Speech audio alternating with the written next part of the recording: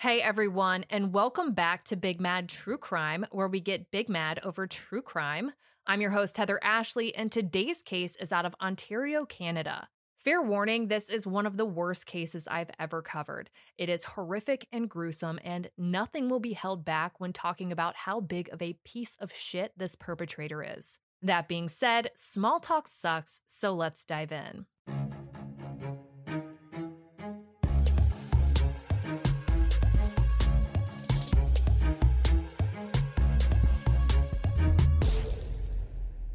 On the evening of December 29th, 2007, a plumber was doing a regular house call for clogged pipes in a home on McMillan Street. The house was split into two apartments, the basement apartment being rented out to a 45-year-old shitbag dungeon dweller named Adam Strong.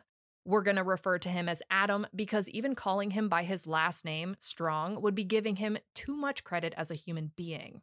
According to DurhamRegion.com, when the plumber got to his basement apartment, it looked like Adam had already tried his own hand at unclogging the pipes. The toilet had literally been removed, which sounds like an awful lot of work for a guy who already knew a plumber was coming. The plumber smelled this awful smell that wasn't like a normal drain smell. The plumber got to work trying to clear whatever was causing the backup in the pipes, but it wasn't working. So he made his way to the kitchen to try and see if he could get to whatever was clogging them from there.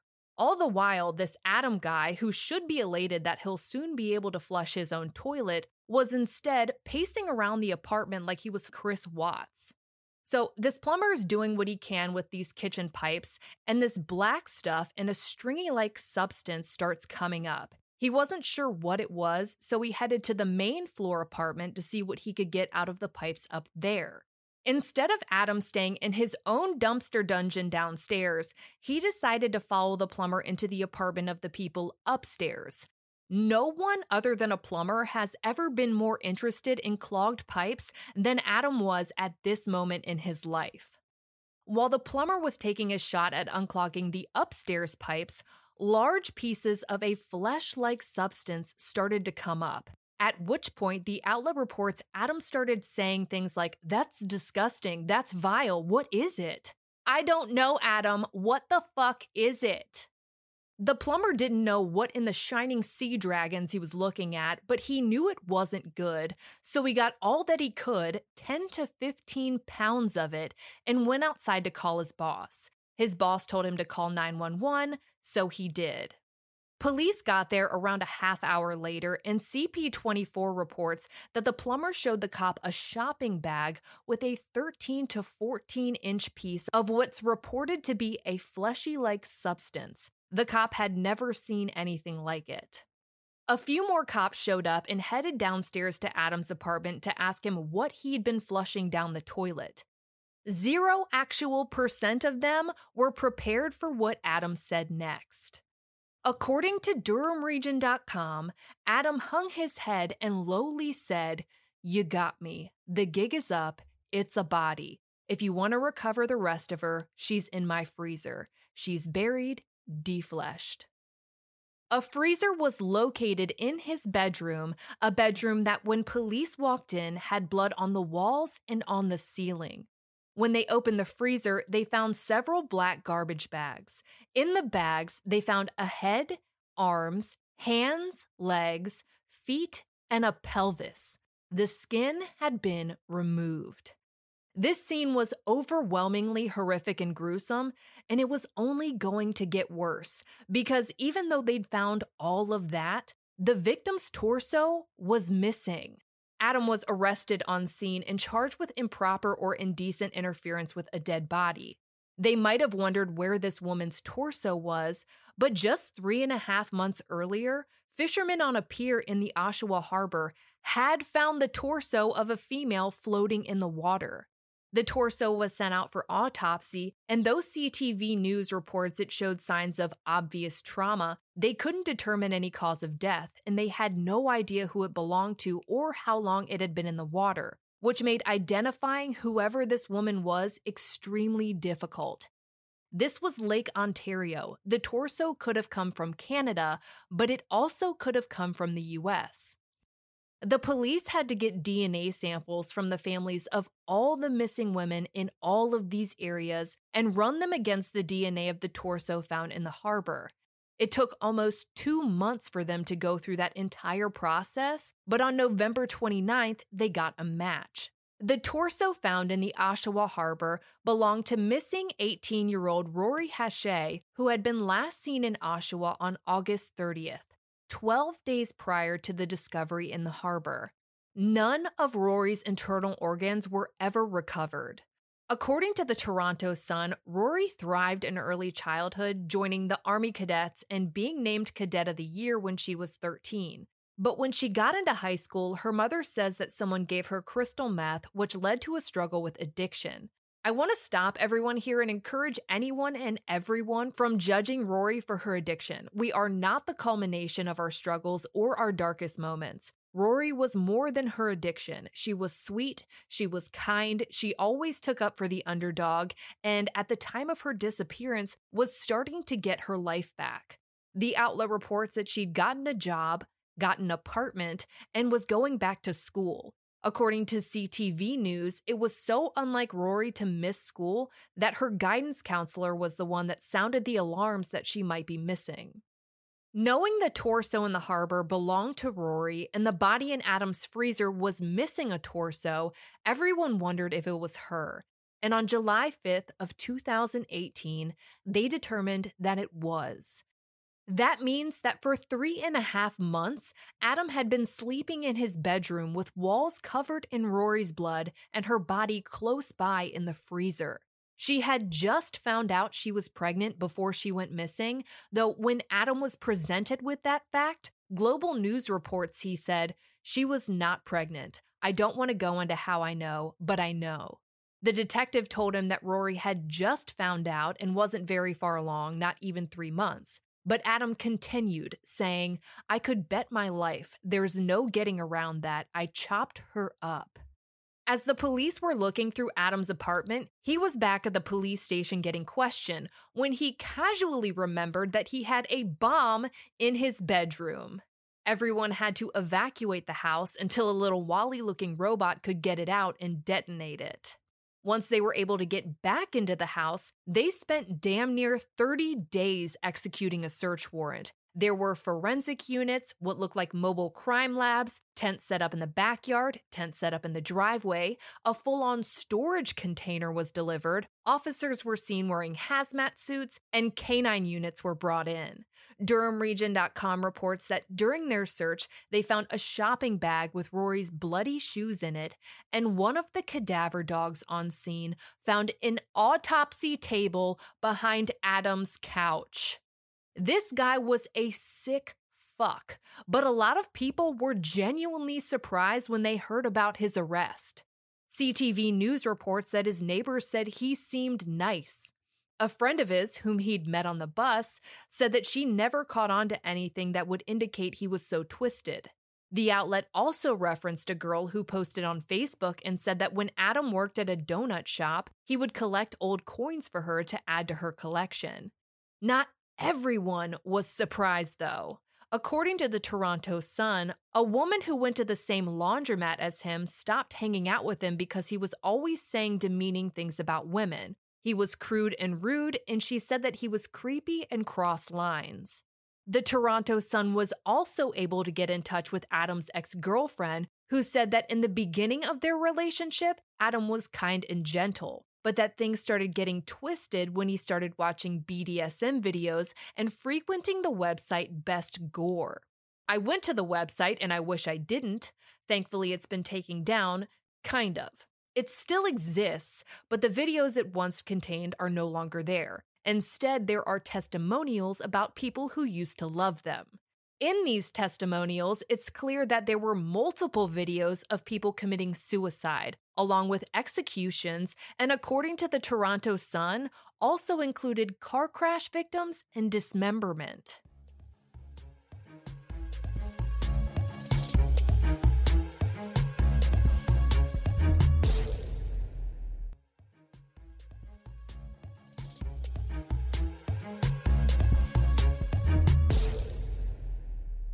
With Adam's interest turning more and more sadomasochistic, DurhamRegion.com wrote that he would choke his ex-girlfriend during sex until she would pass out.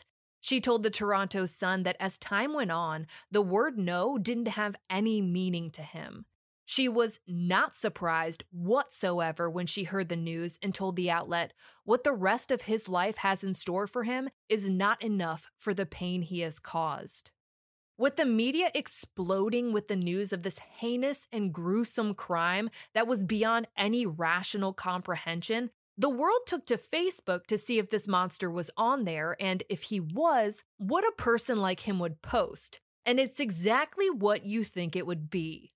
On his Facebook was a shitty photo of this little rat of a man with greasy black hair holding an absurdly large knife. He also had a photo of a pair of handcuffs hanging from the wall with a dog collar hanging below it. Under the photo, he wrote, "Home is where my handcuffs hang. Oh, and a collar." DurhamRegion.com reports that a woman actually came forward to say that in the mid-2000s, Adam was a regular at a sex shop and would sometimes bring in a woman who was wearing a dog collar on a leash. But back to Facebook. Adam was super pissed about his ex-girlfriend and the fact that no woman seemed to want to touch him with a 10-foot pole.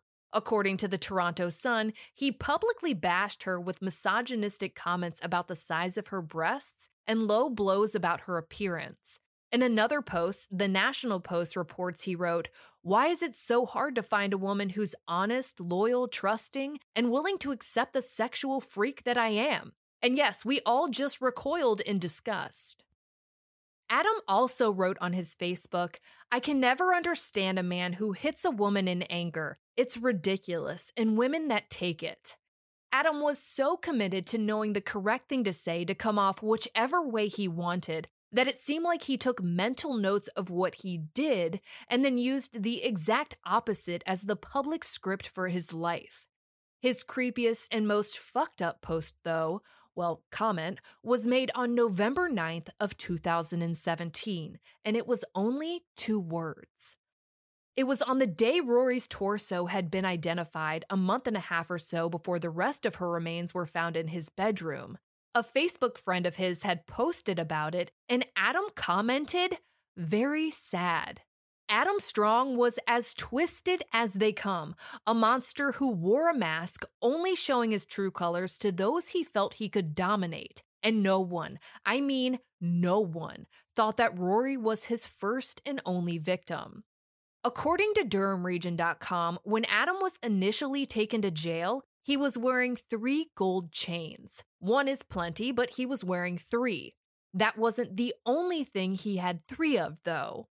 On one of the chains was 3 women's engagement-style rings, which he seemed really upset about taking off. He told the jail to be careful with them because it took him a long time to procure it. What would a garbage human who didn't have shit to his name and rode a bike around town be doing with 3 engagement rings around his neck? He didn't so much as have a car to tow the boat he owned. Surely, if it was about the procurement in a financial sense, he would have procured a vehicle or a soul. But no, he wore them around his neck, which hinted at the rings holding some kind of sentimental value, but a sentimental value that took him a long time to procure. During Adam's interrogation, the detective flat out told him that he thought there were more victims, and yet again, no one was prepared for his answer. According to Toronto.com, Adam simply said, "Have at her, find them." And they kind of did. In July of 2018, the police held a press conference. At this point, Adam had still only been charged with improper or indecent interference with a dead body. It was clear what had happened to Rori after she died, but they were still trying to figure out what had happened before. And they had time. Adam was in jail and the investigation was still very active. DurhamRegion.com reported that law enforcement had a team of 12 working on her case full-time and that they'd never seen a homicide like this. But that's not exactly why this press conference was held. Yeah, they wanted people to know they were still working diligently to get justice for Rori, but they had found something. When the forensic tests started coming back, they obviously found Rory's DNA, but they also found the DNA of 2 other unknown females. The first unknown female was tracked down and she was still alive, but the other sample belonged to a 19-year-old girl named Kandis Fitzpatrick. Kandis was also missing and had been for 10 years. 10 years. According to the Toronto Sun, like Rori, Kandis struggled as well. She was an on-again, off-again street kid, but would always check in with her family. When she went missing, her family posted flyers everywhere and started a missing Facebook page, which they kept up with for a decade. Her father told Catherine McDonald from Global News that every time the body of a female was found, he expected his phone to ring. But Kandis's body wasn't found. Just her blood. It was found on a knife in a drawer in Adam's kitchen and in the freezer in his bedroom. When Adam was asked why Kandis's blood, the blood of another missing teen, was found on a knife in his kitchen, once again, no one was ready for his answer. According to Global News, Adam simply said, "That's the procrastination factor that fucked me. All I had to do was boil it." Faced with the fact that he was now suspected of murdering 2 girls in the past decade, all he could muster up was that he was lazy, that he had clearly researched how to get rid of the evidence, but that he just hadn't gotten around to it. An entire family had been waiting by the phone for 10 years, dreading the call that someone had found their daughter. All the while, to Adam, she was just some sadistic checklist that he forgot to get around to. While they were interrogating Adam, they showed him photos of all the blood found in his apartment, and instead of sitting back and sulking in shame, knowing that he'd been caught, he reveled in it and seemingly taunted the interrogator. According to a report by Global News, he told them that they'd missed blood that was in plain sight, and that they should get a spanking. Even though Rory's remains and Kandis's DNA had been found in this gremlin's apartment, Adam still hadn't been charged with murder for either girl. But both families knew it was coming, so every single time he had a court date, they showed up. And for 10 months, Adam refused to physically attend the hearings. Maybe it had something to do with the fact that Rory's uncle and grandfather had ties to the Hells Angels. Adam felt all big and bad when he was taunting the police and taking advantage of young at-risk teenage girls, but when faced with the fact that the granddaughter and niece of a former and current Hells Angel had been found dismembered in his bedroom, it was at that moment Adam knew he had fucked up. Her uncle, Uncle Harley, posted, "Would have wished to have been able to get to him before the police, but clearly he's about to have a tough go the rest of his life, which is nearly as satisfying." For almost 2 months and 8 different hearings just trying to set his bail, Adam made excuse after excuse not to hire an attorney. This might not sound like a big deal, but he has the right to counsel, and the courts have to give even monsters like him the opportunity to defend themselves. If they rush him and he appeals because he wasn't given enough time to find representation, these families will have to go through more than one grueling trial. Adam had a lot of balls behind his little jailhouse computer monitor. He didn't seem to care about anything. At one point, DurhamRegion.com reported he had the audacity to complain about the food in the jail and that they weren't letting him exercise. Those attending the hearing in the actual courtroom legitimately laughed out loud. From hearing to hearing, he used finances as an excuse for why he hadn't hired an attorney yet, and when that was remedied, he said he'd spoken to attorneys but hadn't decided on which one he was going to choose yet. Another hearing was held, and of course there was no attorney present. He asked for another week, and when the judge asked him if he'd have an attorney by then, he said he wasn't ready to say that. Global News reports he was given another week, and even then, he hadn't hired an attorney, saying picking a lawyer is a big deal. Finally, at the next hearing, even though there was still no attorney present, Adam said that he had hired one and named him. According to Durham Region News, though, when the courts called this attorney, they said that they had spoken to Adam, but Adam hadn't retained them yet. Finally, the judge was done playing games and told Adam that by the following court date, he could either have an attorney or represent himself. The judge started discussing the dates of future hearings because this was moving forward one way or another, and in the middle of it all, Adam thought this was the appropriate time to crack jokes. According to Toronto.com, Adam chuckled and said, "My schedule is open." The judge flat out told him that he wasn't funny, but even then, Adam just couldn't stop himself and said, "Everybody's laughing." To put things into perspective here, Rory's parents should have been planning a baby shower for their grandchild at this point in time. But instead, they were attending hearing after hearing, waiting for any kind of justice. But Adam was playing games with the system, and they hadn't even gotten past the bond hearing. Instead of planning a baby shower and celebrating the new chapter of theirs and Rory's lives, they were hoping to be able to plan a funeral in the next few months, because it had been more than 5 months since Rory had gone missing, and her remains had still not been released.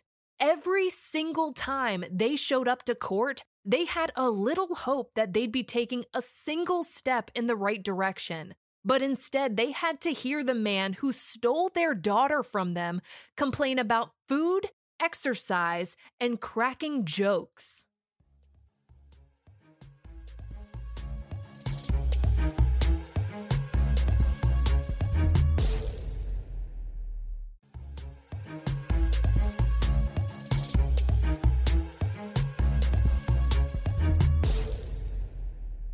I suppose representing himself was a bigger deal than hiring an attorney, because by the next hearing, Adam had retained that attorney he'd mentioned before.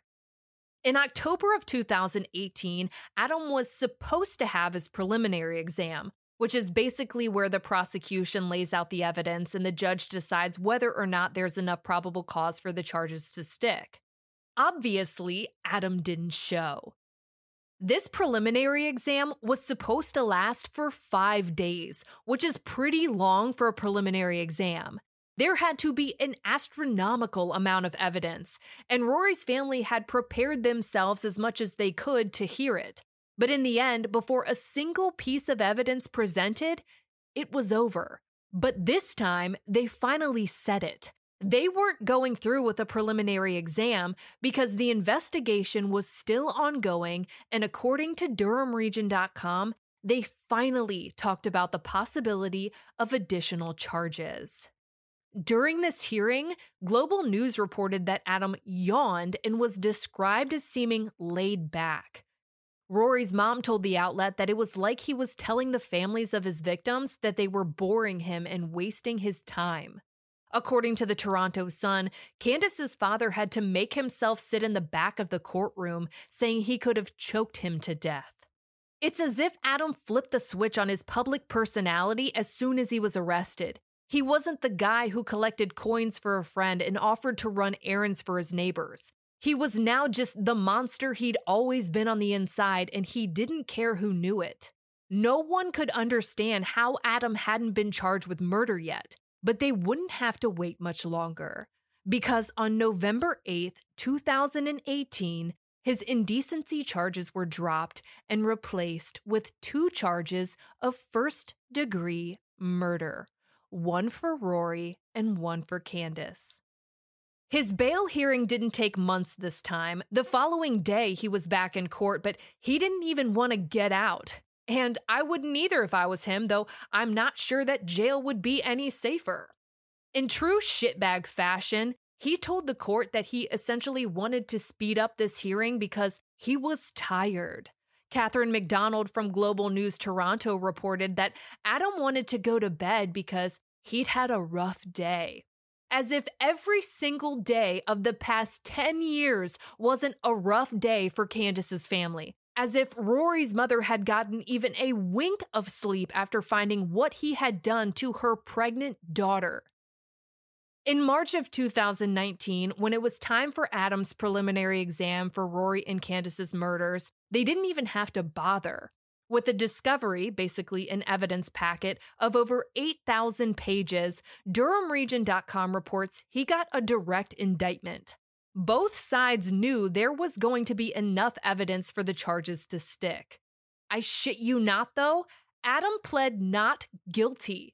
He had callously described what he had done to Rori, but still chose to put her family through the emotional torture of a trial. There were several more hearings, and at hearing number 37, Kandis's father got fed up with Adam's constant no-show to the actual courtroom. This was before COVID, so virtual hearings weren't the norm. They wanted Adam to have to look at their faces and see the pain they had caused, but he refused.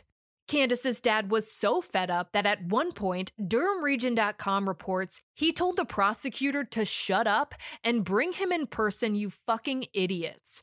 And he didn't get in trouble for it. This had been such an emotionally grueling process for both families that everyone just understood that this was bullshit and didn't fault him for feeling the way he did or for expressing it the way that he did. Everyone agreed that from here on out, video conferencing wasn't an option, and Adam had to be in the courtroom, and he had to feel the anguish he had caused.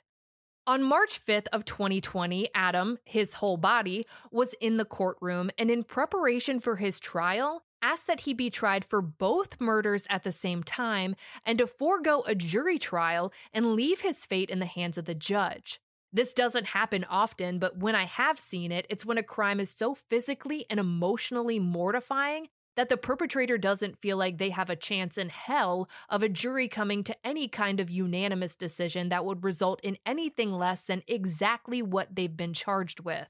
And in September of 2020, his trial began. Throughout this trial, Rori's family had to learn all of the gruesome details that we heard about earlier in this episode. They had to hear about how the sweet little girl who'd made a lifetime of memories with them was dismembered at the joints by a man who, according to Global News, said it felt natural, the way I cut around the socket and everything released. CP24 reported on the medical examiner's testimony, who said they couldn't even determine a cause of death for Rori due to the state of her remains. She had been dismembered, frozen and thawed and defleshed with no remaining internal organs. They were, however, able to determine that she had 2 skull fractures and, according to DurhamRegion.com, had bruising around her right and left eyes, as well as on her left cheek and chin, all of which were sustained before she was killed. Rori's blood was found on several items in Adam's apartment, including a hammer, an air mattress, and a sex device, which was a restraint made of handcuffs and straps. Global News reports that Adam freely admitted to dismembering Rori on Christmas. While Rori's family was forced to endure their first Christmas without her, Adam was using the fact that his upstairs neighbors were away visiting family to thaw her body and cut it into 11 pieces. The families had to hear an interrogation video of Adam, who CTV News reports openly admitted he was holding back information, hoping that in return for new details, he'd get an allowance in prison along with internet access and a comfortable life, because according to the Daily Mail, he didn't have anyone who would buy him a TV. One of the most emotionally powerful testimonies in this trial came from a police officer who Durham.com reports had gotten to know Rori over the years and tried to help her the day before she disappeared. He'd seen her on the street that day and was concerned. She didn't seem like herself, her hair had been cut, and she had a cut on her hand. The police officer offered to help get her into a program that would help her get out of the cycle she seemed trapped in, and Rori agreed. The following day, the officer got the news that Rori had been accepted into the program, so he went out looking for her, but he never found her. This officer was in tears as he told this story. Just before Christmas of last year, 2020, the prosecution rested and the defense called no one and presented nothing. The judge was left to review everything and render a verdict. This trial took 3 months, and it took another 3 for the judge to write up his decision. In March of 2021, this year, Adam Strong was found guilty of first-degree murder for the murder and dismemberment of Rori Hache and manslaughter for the murder of Kandis Fitzpatrick. CP24 reported on his sentencing hearing where Rori's father was able to address the court, saying, "Because of this monster, we will never get to walk Rori or Kandis down the aisle. We will never get to be grandparents. We will never get to spend the holidays or birthdays together. You, sir, have brought darkness to everyone." Toronto.com reported on several other impact statements. Rori's mother stated, "This monster took my angel and mutilated her. He planned on her being a missing person forever."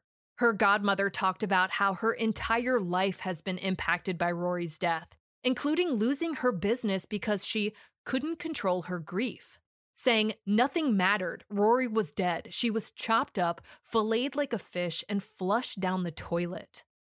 Kandis's father spoke and talked about how loved Kandis was and the love she put out into the world and the anguish that her disappearance and murder had caused, saying nothing in this world can compare to losing your child.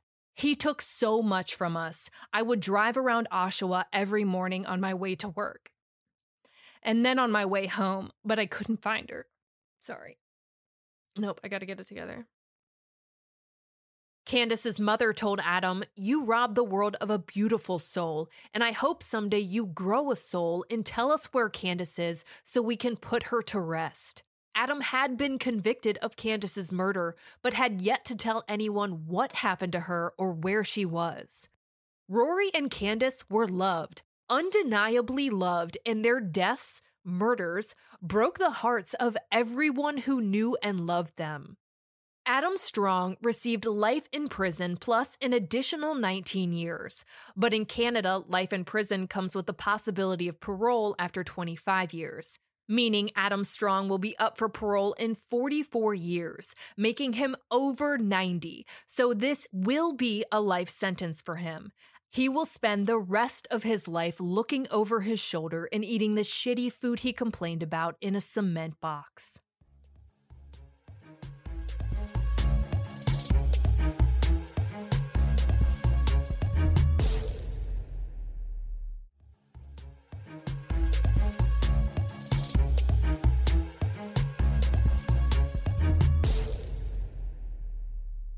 For all photos pertaining to this case, check out Rori and Kandis's highlight at the top of my Instagram profile at @TheHeatherAshley and join me there tonight at 9 p.m. Eastern, where you go live with me and we discuss their case. If you like your podcast ad-free, head over to our Patreon at patreon.com/BigMadTrueCrime, where for just $1 whole a month, your episodes are totally ad-free. If you need more episodes in your life, for just $5 a month, you get a bonus episode on the first Monday of every month. All your episodes are ad-free, and you'll also receive a forever discount code for all Big Mad True Crime merch. And of course, anytime you sign up, you get instant access to all previous bonus episodes. I'll be bringing you a brand new case a week from today, and I cannot wait. But until then, we out.